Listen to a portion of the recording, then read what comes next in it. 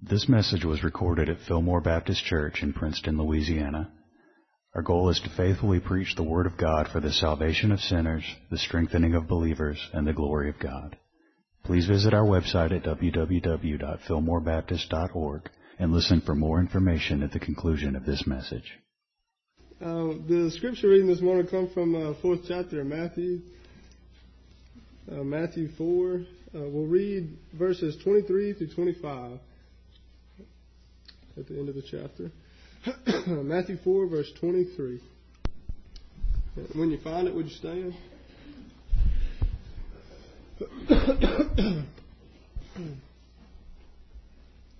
And Jesus went about all Galilee, teaching in their synagogues, preaching the gospel of the kingdom, and healing all kinds of sickness and all kinds of disease among the people. Then his fame went throughout all Syria, and they brought to him all sick people who were afflicted with various diseases and torments, and those who were demon-possessed, epileptics, and paralytics, and he healed them. Great multitudes followed him from Galilee and from Decapolis, Jerusalem, Judea, and beyond the Jordan. Let's pray.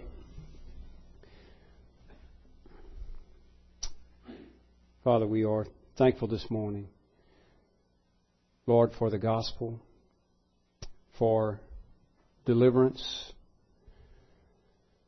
from sin unto salvation. Lord, thank you for your word that we have before us. Your will revealed to us, made known. Lord, what a privilege. You've given it to us in written form. We can have, we can hold, we can read. Lord, what a privilege to know you. We ask this morning as we look at this passage that you open our understanding. I ask that you enable me to speak, deliver the message you would have delivered here. And Lord, I ask that you enable all of us to hear and understand what you are saying in your word. Lord, may we be affected in such a way that our desire would be to honor you, glorify you in all things, and also that we would reach out to the lost, take the message you've freely given to us and deliver it to those who still need to hear. Again, may it all be for your glory. We ask it in Christ's name. Amen. Amen. You can be seated. Turn with me to, if you're not already there, in Matthew 4. And I want to consider this morning specifically, and I know we've already talked about this some, but we're going to continue looking at it.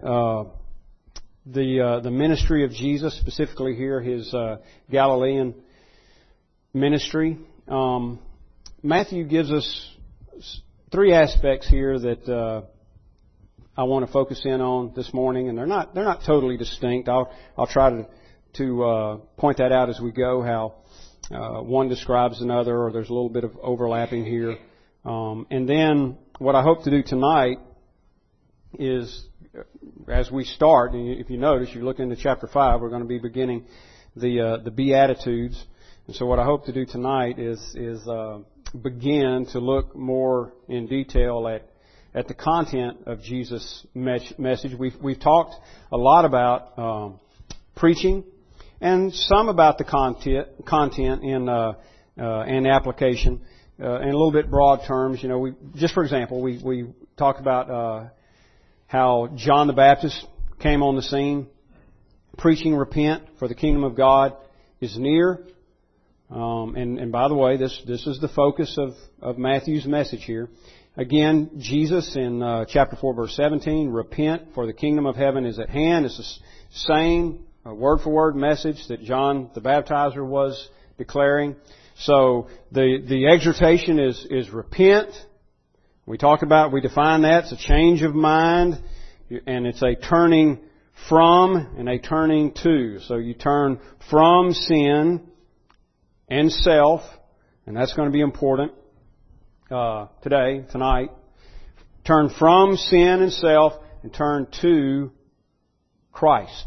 That's a simple definition of repentance. A change. When we say change of mind, it encompasses all of that, because your whole outlook, your whole mindset changes.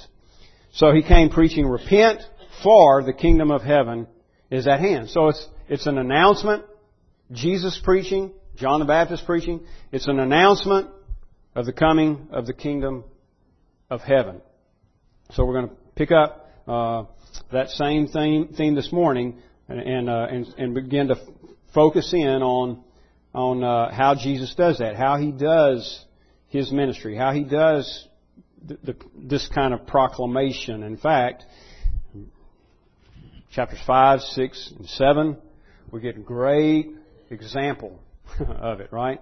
Long discourse here concerning the kingdom of heaven, or the kingdom of God. All right, so let's go back to verse 23. Jesus went about all Galilee, teaching in their synagogues, preaching the gospel of the kingdom, and healing all kinds of sickness and all kinds of disease among the people. Literally there, Jesus was going around in all Galilee. Now, the Greek language, the Koine Greek, is a picture language, so there's a lot of times it's often called a picture language, and that's because the very structure, the very wording, a lot of times paints pictures of what's happening. We don't have that a lot in English, and so it's hard to communicate that. For example, when Jesus talks about the Pharisees, when they come bringing their tithes, giving, speaks of them blowing a trumpet, to announce, that they're giving, that they're doing service to God, and the idea there is someone, marching up and down, blowing the trumpet, look at me, look at me, look at me. And so you get that kind of, those kinds of pictures in the wording. Or, for example, here in passage we'll, Lord willing, be dealing with soon, chapter 5, verse 5, blessed are the meek. Well, what is your idea of meek? What do you think when you hear that word? A lot of times what people think of is weakness of some sort. And that's not really what's being communicated here. It's more, I would paraphrase it this way, it's the idea of submission, because the wording is the idea of a saddle-broke horse. Blessed are the meek. You're like a saddle-broke horse. And if you've ever had a horse or fooled with a horse much, submission is a big thing with a horse. I mean, you've got to get it in their head that you're at the top of the pecking order. And if you get that drilled into their head, they will submit to you. But until then, they just fight. And so a saddle-broke horse is one who's been brought into submission. So that picture is there. The Greek language has those kinds of pictures. So here, again, the wording is such that Jesus was going around in Galilee. That is, He's traveling around, probably not hitting every single town, but He's circulating around in Galilee. And He actually does this 3 times over His ministry. Three different tours. Put it in modern terms there. Tours of Galilee. A.T. Robertson describes, he's a 20th century Greek theologian, describes it this way. He says, this is the first of 3 tours of Galilee made by Jesus. This time He took the 4 fishermen whom He had just called to personal service. The second time He took the 12. On the third, He sent the 12 on ahead by twos and followed after them. He was teaching and preaching the gospel of the kingdom in the synagogues chiefly, and on the roads and in the streets where Gentiles could hear. That's an interesting side note, by the way. And I think that's one reason Matthew says, or actually quotes from Isaiah back in verses 14 through 16. By the way of the sea, beyond the Jordan, Galilee of the Gentiles, Galilee of the nations, that is. The people who sat in darkness have seen a great light. So that's an interesting side note, because Jesus Himself, right, says in one place, I've not come but for the lost sheep of the house of Israel. But here we find, because there was a mixture in the population in Galilee, here we find it at least implied that the Gentiles are gleaning some of Jesus' benefits from some of Jesus' ministry. They are getting to hear as well. Even though He's primarily going to the Jews, and He's teaching in the synagogues and in the streets where the Jews were, there is a mixture there of Gentiles, so they are also getting to hear the gospel. So Jesus is here traveling around Galilee preaching the gospel to Jews, and as we said, though He's not specifically targeting Gentiles here, they are probably, we know that they're getting in on it some. For example, the Syrophoenician woman who came to Jesus, they also are getting some of the children's crumbs, right? All right, now, every night, just thinking a little personal note here, every night we pray as a family for our community, asking God to grant us opportunities to share the gospel. And I think, I think of that in a couple of ways. One, when I say our community, I'm thinking, of the Halton area, Halton, Fillmore area. And I do specifically ask for, specifically desire opportunities in this geographical area. I think we're positioned here for a reason. There's people here to be reached.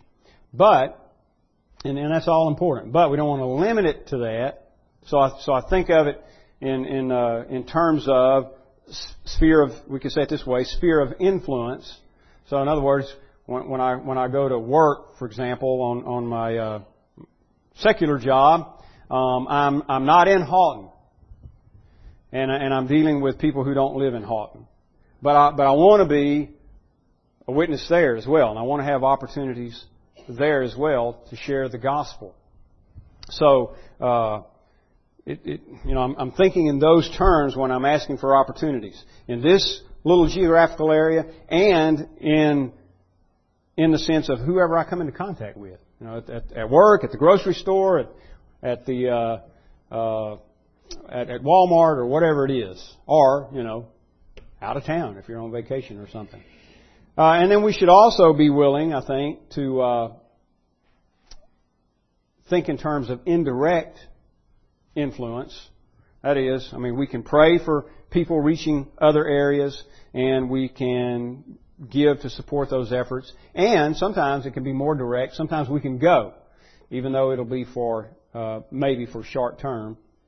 We can go. So we don't want to limit ourselves to this little geographic area when we think about reaching the lost.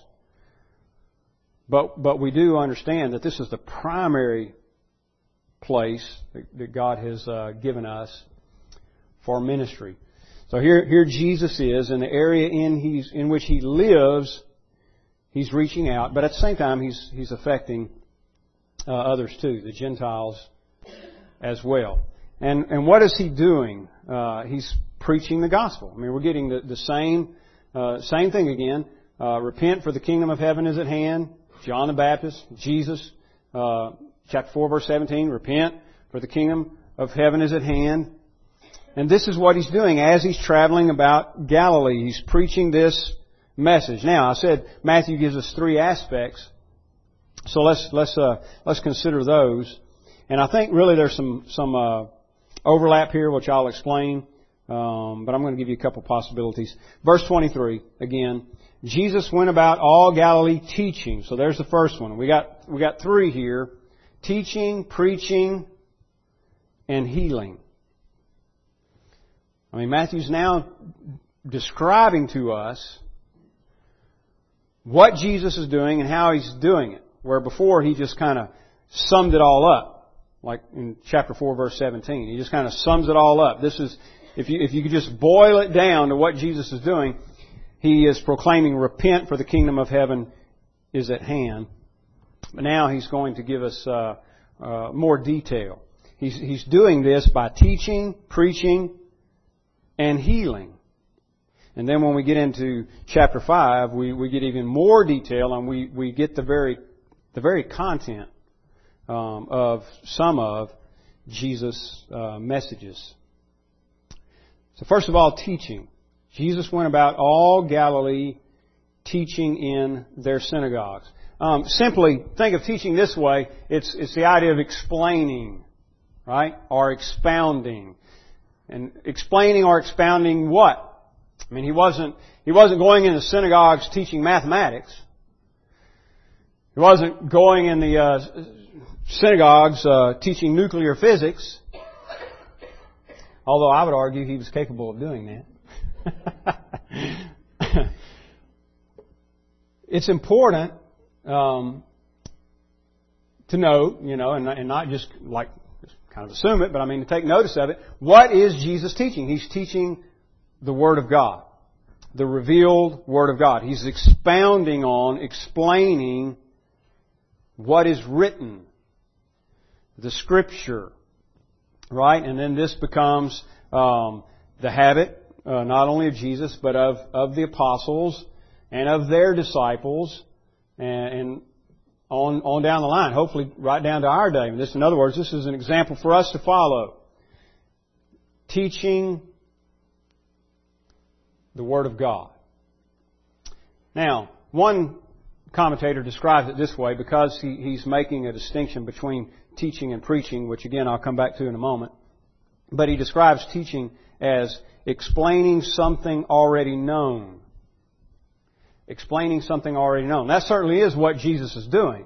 He's going into the synagogues where He's dealing with Jews who are very familiar with the Old Testament revelation. In other words, the Word of God from Genesis through Malachi. That's what they had for Scripture in their day. Now we're reading about New Testament times, so this is before the New Testament is written, and while it's being recorded. So what they have as Scripture is what we now have as the Old Testament.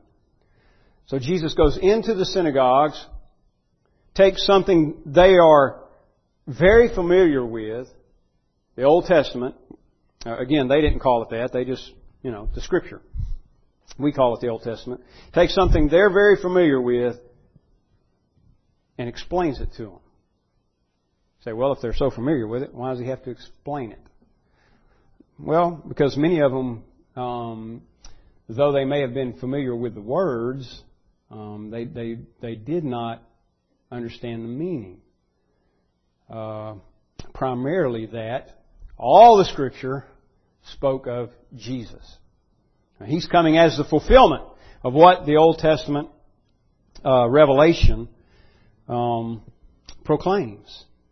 And so He's going into the synagogues now, expounding on the Old Testament, explaining, teaching. A couple of other examples of this, because I want you to see that it's not only Him. This is an example that the apostles follow, and others.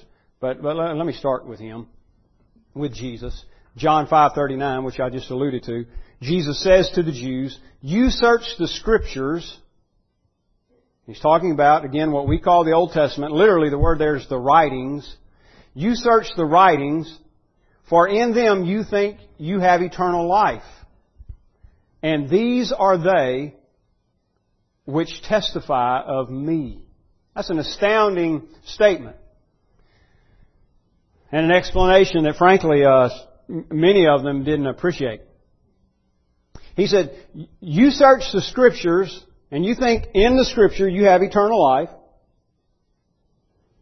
And I'm paraphrasing now, but what he's suggesting is, but you don't even understand that the Scriptures are testifying about me. Now, he's not just talking about specific passages. For example, like we saw back in chapter 4, verse 15 and 16. There's a quote there from Isaiah and Isaiah 9, 1 and 2. That certainly refers to Jesus. That's why Matthew uses it. He's taking that passage and showing how Jesus fulfills it. But Jesus here doesn't mean that there are just certain passages that speak of me. What He's telling the Jews is all of the Old Testament, all of God's revelation speaks of me. Jesus is the subject of the Old Testament revelation. And now He's explaining that. He's letting them know that. So there's one example, John 5:39. Another example, this is where He meets the disciples on the road to Emmaus. And beginning, this is Luke 24:27. Luke 24:27. And beginning at Moses and all the prophets, again is another way of referring to what we call the Old Testament, the writings, the Scripture. Beginning at Moses and all the prophets, He expounded to them in all the Scriptures the things concerning Himself. So He's explaining to them, He's taking the Scripture, beginning at Moses, book of first 5 books of the Scripture penned by Moses, Genesis, Exodus, Leviticus, Numbers, Deuteronomy. Beginning there, and then with all the rest of Scripture, Jesus begins to explain to them the things concerning Himself. So He's teaching them the Scripture.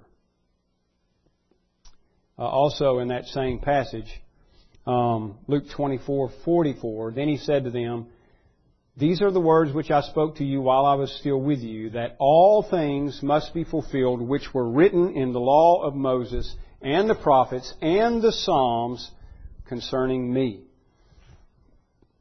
Another way of referring to the Old Testament Scripture. Moses, the prophets, and the Psalms. And Jesus says, all the things that are written there concerning me must be fulfilled.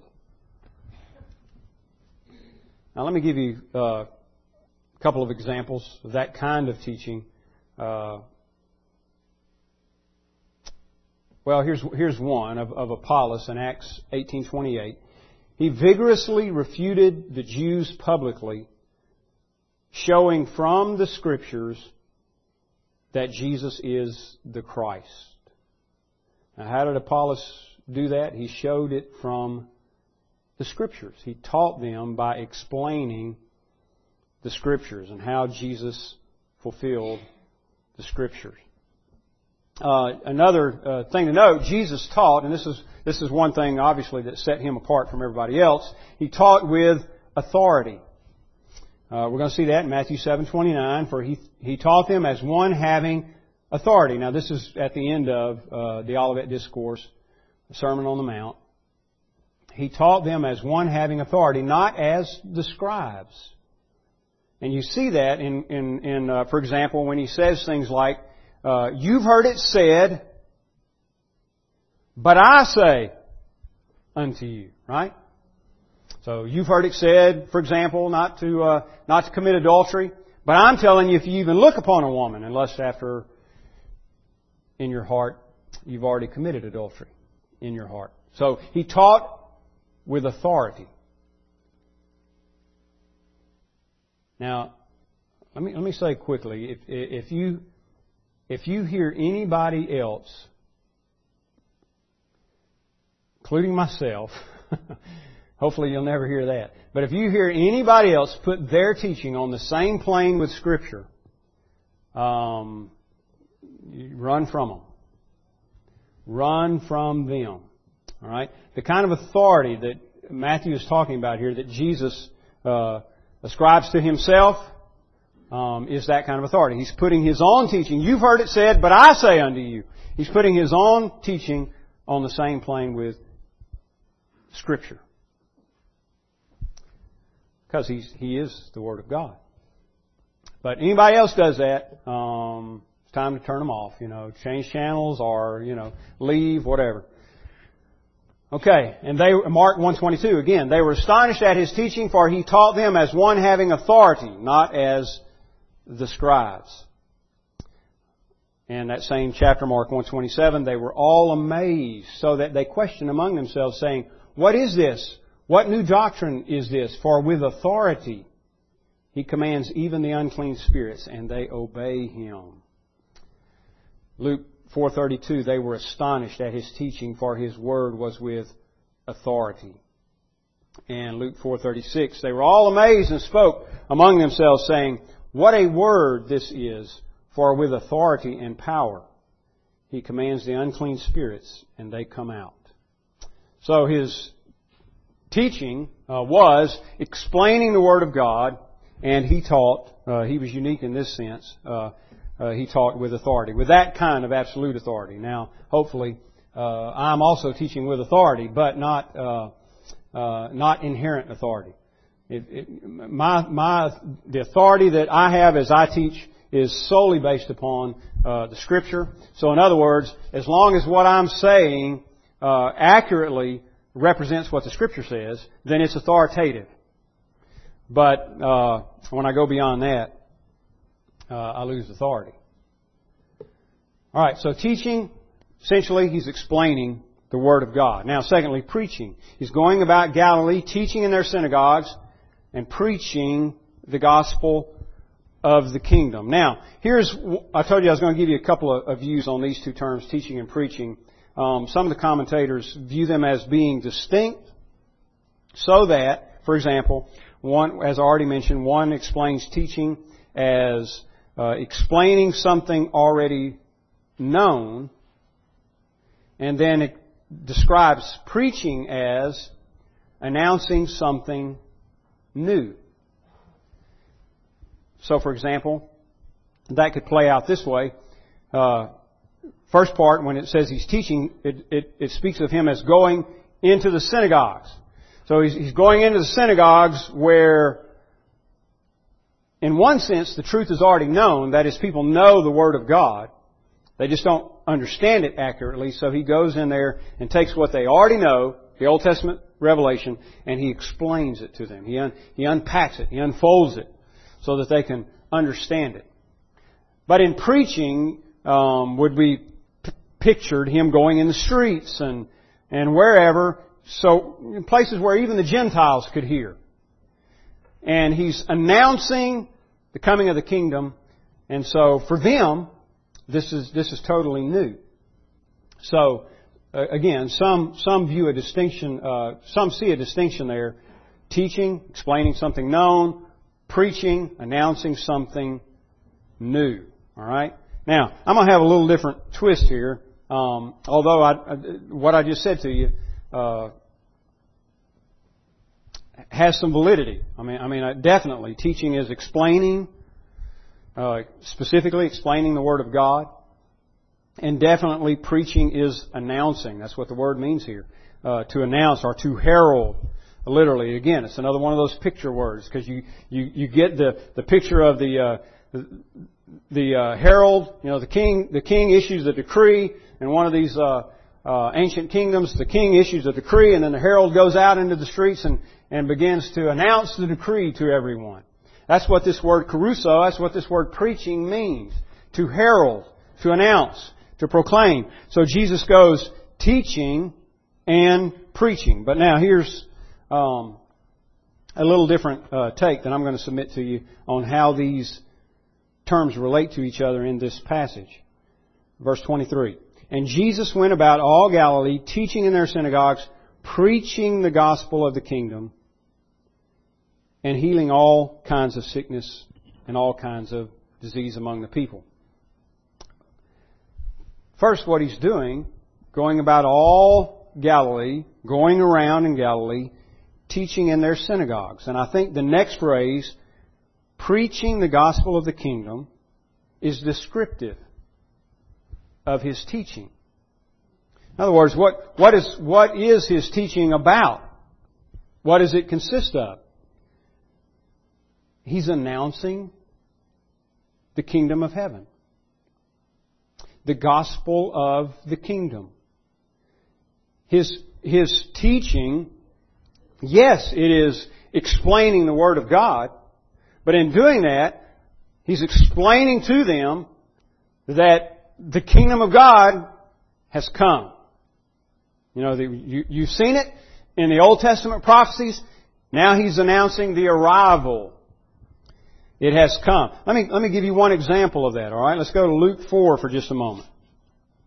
We've looked at this in the past several times, and when we went through Luke, of course, we looked at it, spent some time on it. But here's one example, Jesus preaching or teaching in His own hometown synagogue. In one sense, this would be like the worst place to do what He's about to do here.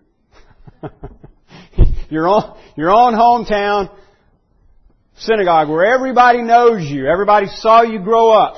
Everybody knows your mother, your brothers, and your sisters. Jesus goes to the synagogue in Nazareth, verse 16. Came to Nazareth where He had been brought up, and as His custom was, He went into the synagogue on the Sabbath day and stood up to read.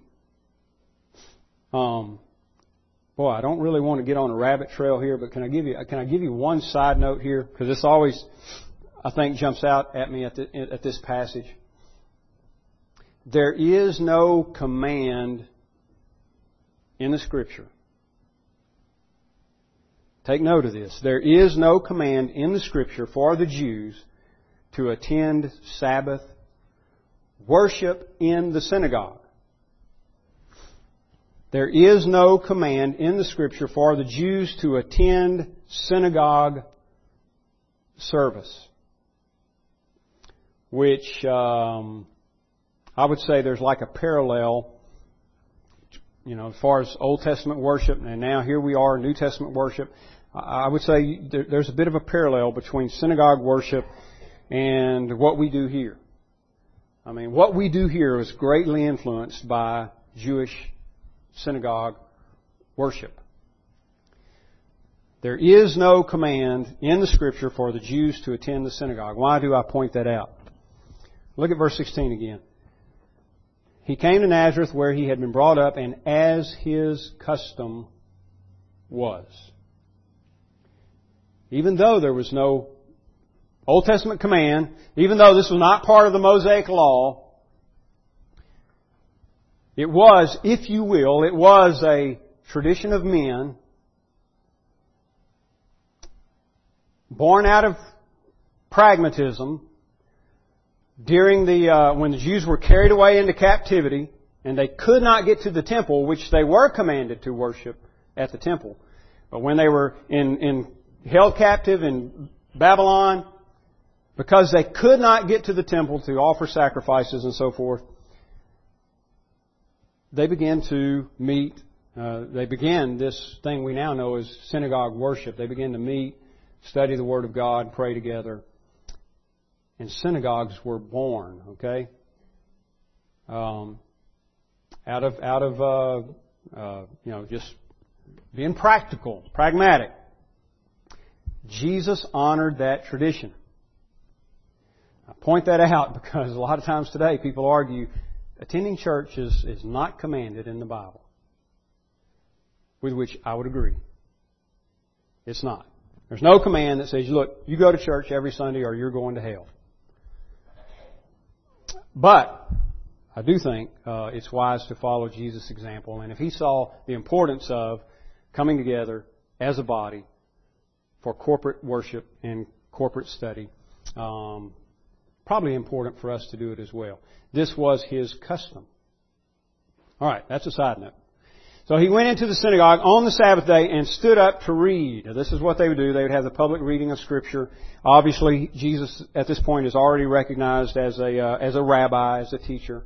And so He's handed the book of the prophet Isaiah, verse 17. And when He had opened the book, He found the place where it was written, this is Isaiah 61, "The Spirit of the Lord is upon me because He has anointed me to preach the gospel to the poor. He has sent," and that's going to be important for tonight, remember that. He has anointed me to preach the gospel to the poor. He has sent me to heal the brokenhearted, to proclaim liberty to the captives and recovery of sight to the blind, to set at liberty those who are oppressed, to proclaim the acceptable year of the Lord. Then He closed the book, gave it back to the attendant, sat down, And the eyes of all who were in the synagogue were fixed on him. You know why? Because he's recognized as a teacher. He just read the Scripture, and they're waiting for him to explain the passage that he just read, to teach. And he began to say, verse 21, he began to say to them, today this Scripture is fulfilled in your hearing. Now, they weren't expecting that. But you know what he's doing there? He's announcing the coming of the kingdom. In his teaching, he is preaching the gospel of the kingdom. That is, he is heralding the news that the kingdom has come. Because even though, well, he does say this, he implies it. He doesn't say it explicitly, but he implies it. The kingdom has come because the king has come. He says, it's written, he gets up and reads, it's written, Isaiah 61, Spirit of the Lord is upon me. Everybody knows probably that that's a prophecy concerning the Messiah. Spirit of the Lord is upon me. He has anointed me to preach the gospel to the poor, etc., etc. And then he closes the book or hands it back to the attendant and says, today this passage that I just read is fulfilled.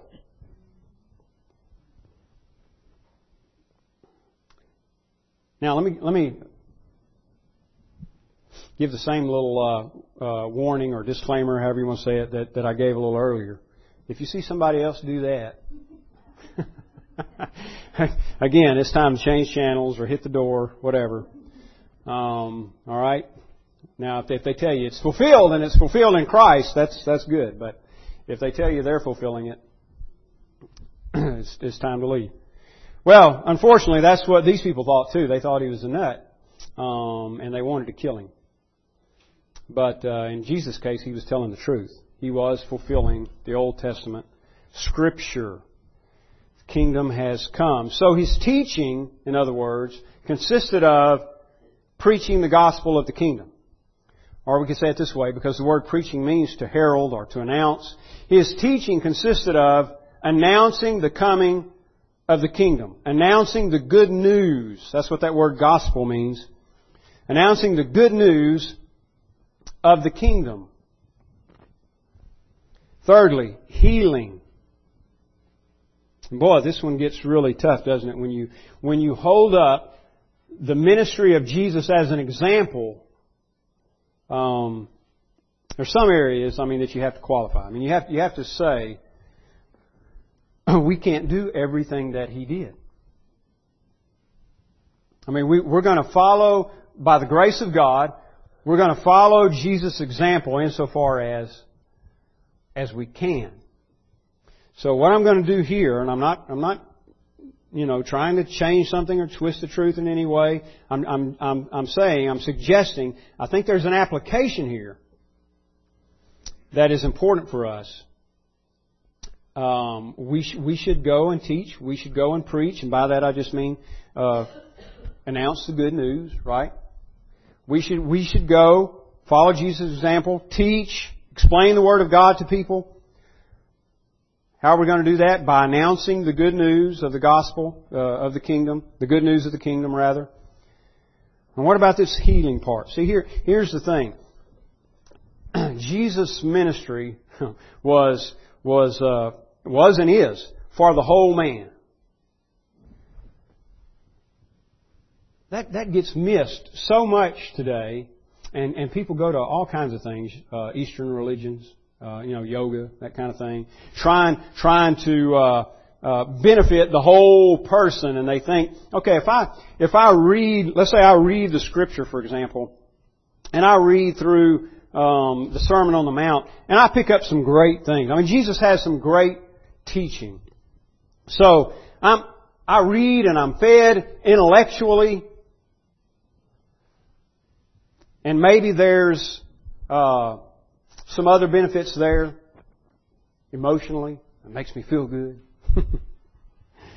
Gives me a bubbly feeling or something. But I need something deeper. I need something, they think, for the spirit, for the soul. And so we need a holistic approach. And so they often people turn to things, a lot of times even professing Christians, they turn to things like these different Eastern spiritual disciplines, yoga, whatever, different types of meditation, maybe even something as innocent as just exercise. I'm only saying that to say this, that the Word of God, God's message, is for the whole man. Intellectually, emotionally, spiritually, physically. It has benefit for the whole being. Now, that being said, how so? How so? Here's how it played out in Jesus' ministry. He not only preached the truth to them, He healed all manner of sickness and disease. Now, the primary thing I want us to get from here is not so much, I do want us to see it as an example, and I'll explain that in a moment. But not just to see it as an example. In other words, again, we can go out and preach, teach. Can we go out and heal? Is that an example for us to follow? Well, let me say this first of all. If you know what a cessationist is, I'm not a cessationist. I'm not a cessationist. A cessationist believes that absolutely God is no longer doing miraculous things through His people. In other words, the miraculous gifts are gone. They're done away with. And they usually make the case by saying they went out with the apostles. The apostles died and the miraculous gifts died with them. So Jesus did miracles. Jesus healed diseases. The apostles did miracles. And then that's it. It's gone. No more. That's a cessationist view. I'm not a cessationist. I don't find in the Scripture where, I do find there is a place where it says that those types of things will end. I just don't think we're there yet. And without spending a lot of time on that, if you want to look it up for yourself, that's in 1 Corinthians 13. They will end, but I don't think we're there yet. But that being said, doesn't mean that every Christian has the power to heal. So I don't think, practically, in practice, in other words, this is necessarily an example for us to follow. I do think, again, because I'm not a cessationist, I do think if God chooses to gift a man with the gift of healing, I believe that God is sovereign and He can do whatever He wants to do. He can do that.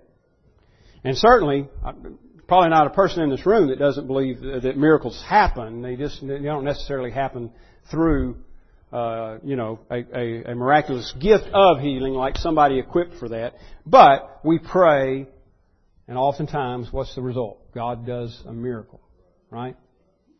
Just in answer to the prayers of His people. But I still think there's an application here. In other words, I would say it this way. We are responsible to follow Jesus' example in that we bear a responsibility to minister to the whole person. It's primarily teach them by proclaiming the good news of the kingdom. Because every person out there, their primary need is salvation. That is their greatest need. But second to that, and it's not unimportant, second to that is meeting their physical needs. Now, we come across an epileptic or a paralytic or somebody with some grievous disease, maybe AIDS or something like that. And God may not gift us to lay hands on that person and say, be healed. Rise up and walk. But there are other ways in which we can minister to that person's physical need. So we are responsible to care for them, to love them, to provide for them when the need is legitimate, when folks need help. I mean, we may do that through providing food for them, maybe helping them find a job, maybe going to their house and reading Scripture to them, maybe baking them a cake or whatever. We are responsible for their physical needs as well as their spiritual needs. Right? Those needs are real. Now, you hear a lot of talk about felt needs, and I'm not one of these guys that thinks we ought to go out and poll the neighborhood and find out what everybody thinks they need and then try to meet those needs. I mean, there are actually churches that send out questionnaires. What would you like in a church? And then use that to tailor the church to fit the needs of the community. But some felt needs are real. In other words, if a person really is hungry, they feel that. And if a person really is hungry, we need to get them food. And if they really are in need of clothes, we need to get them clothes. Right? So there is application here. Jesus ministered to the whole person, teaching, preaching, and healing. And we are to do the same thing in principle. We may not be able to lay hands on them and heal them, but we can minister. There are ways in which we can serve them and supply their physical needs. God has given us resources to do that. I'm out of time here, so just in closing, let me just mention a couple of things.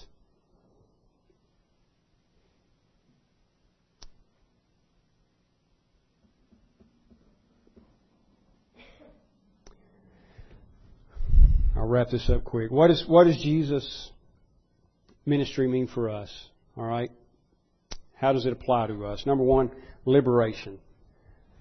He was preaching and providing deliverance. That's what we just read in Luke 4:18, right?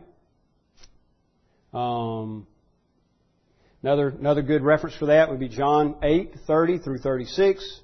In there, Jesus says, "If you abide in my word," and by the way, that's an all-important qualifier.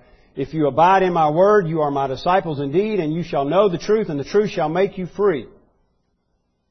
So He comes preaching and providing freedom, deliverance, liberation. He says, "Most assuredly," this is John 8:34, that same section, "Most assuredly I say to you, whoever commits sin is a slave of sin." That's the reason we need to be liberated, because by nature we are slaves to sin. And the good news of the kingdom is children of the kingdom are free. So entering the kingdom means liberation from bondage to sin and death. So for us it means liberation. So He says again, "Most assuredly I say to you, whoever commits sin is a slave to sin, of sin." And He goes on to say, "A slave does not abide in the house forever, but a son abides forever. Therefore, if the Son makes you free, you shall be free indeed." It's a message of submission. Submission to God's will.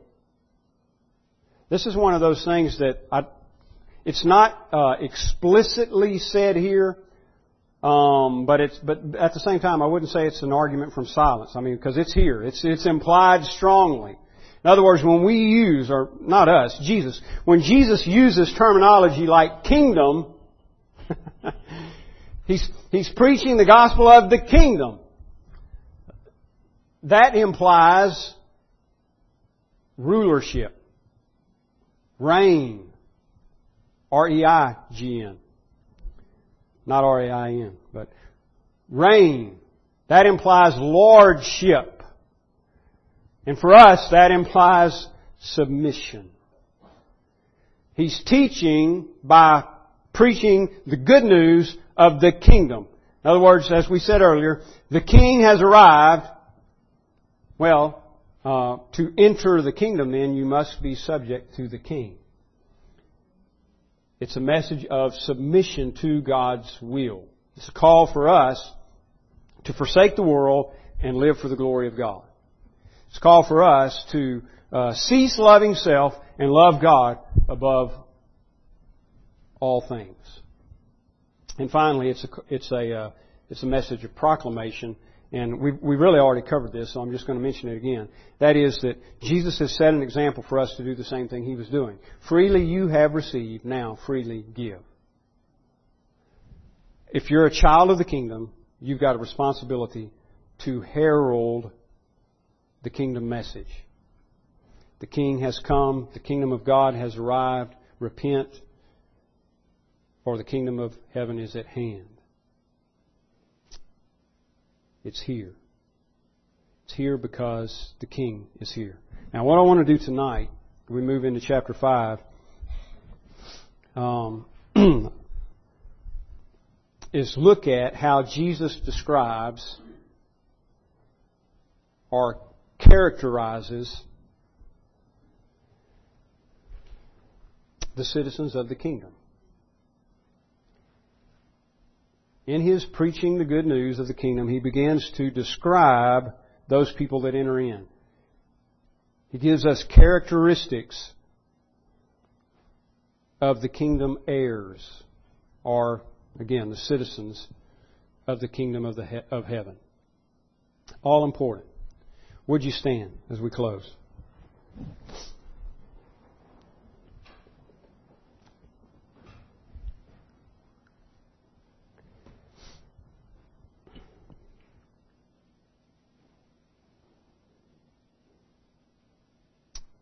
Brother Freddie, would you mind praying for us, and we'll dismiss? This sermon is made available through the ministry of Fillmore Baptist Church in Princeton, Louisiana. Our desire is to faithfully proclaim the message of salvation which God has provided in the life, death, and resurrection of Jesus Christ our Lord. For more resources and information, please visit our website at www.fillmorebaptist.org. You may use the links there to contact us, or write us at Fillmore Baptist Church, 6304 Highway 80, Princeton, Louisiana, 71067.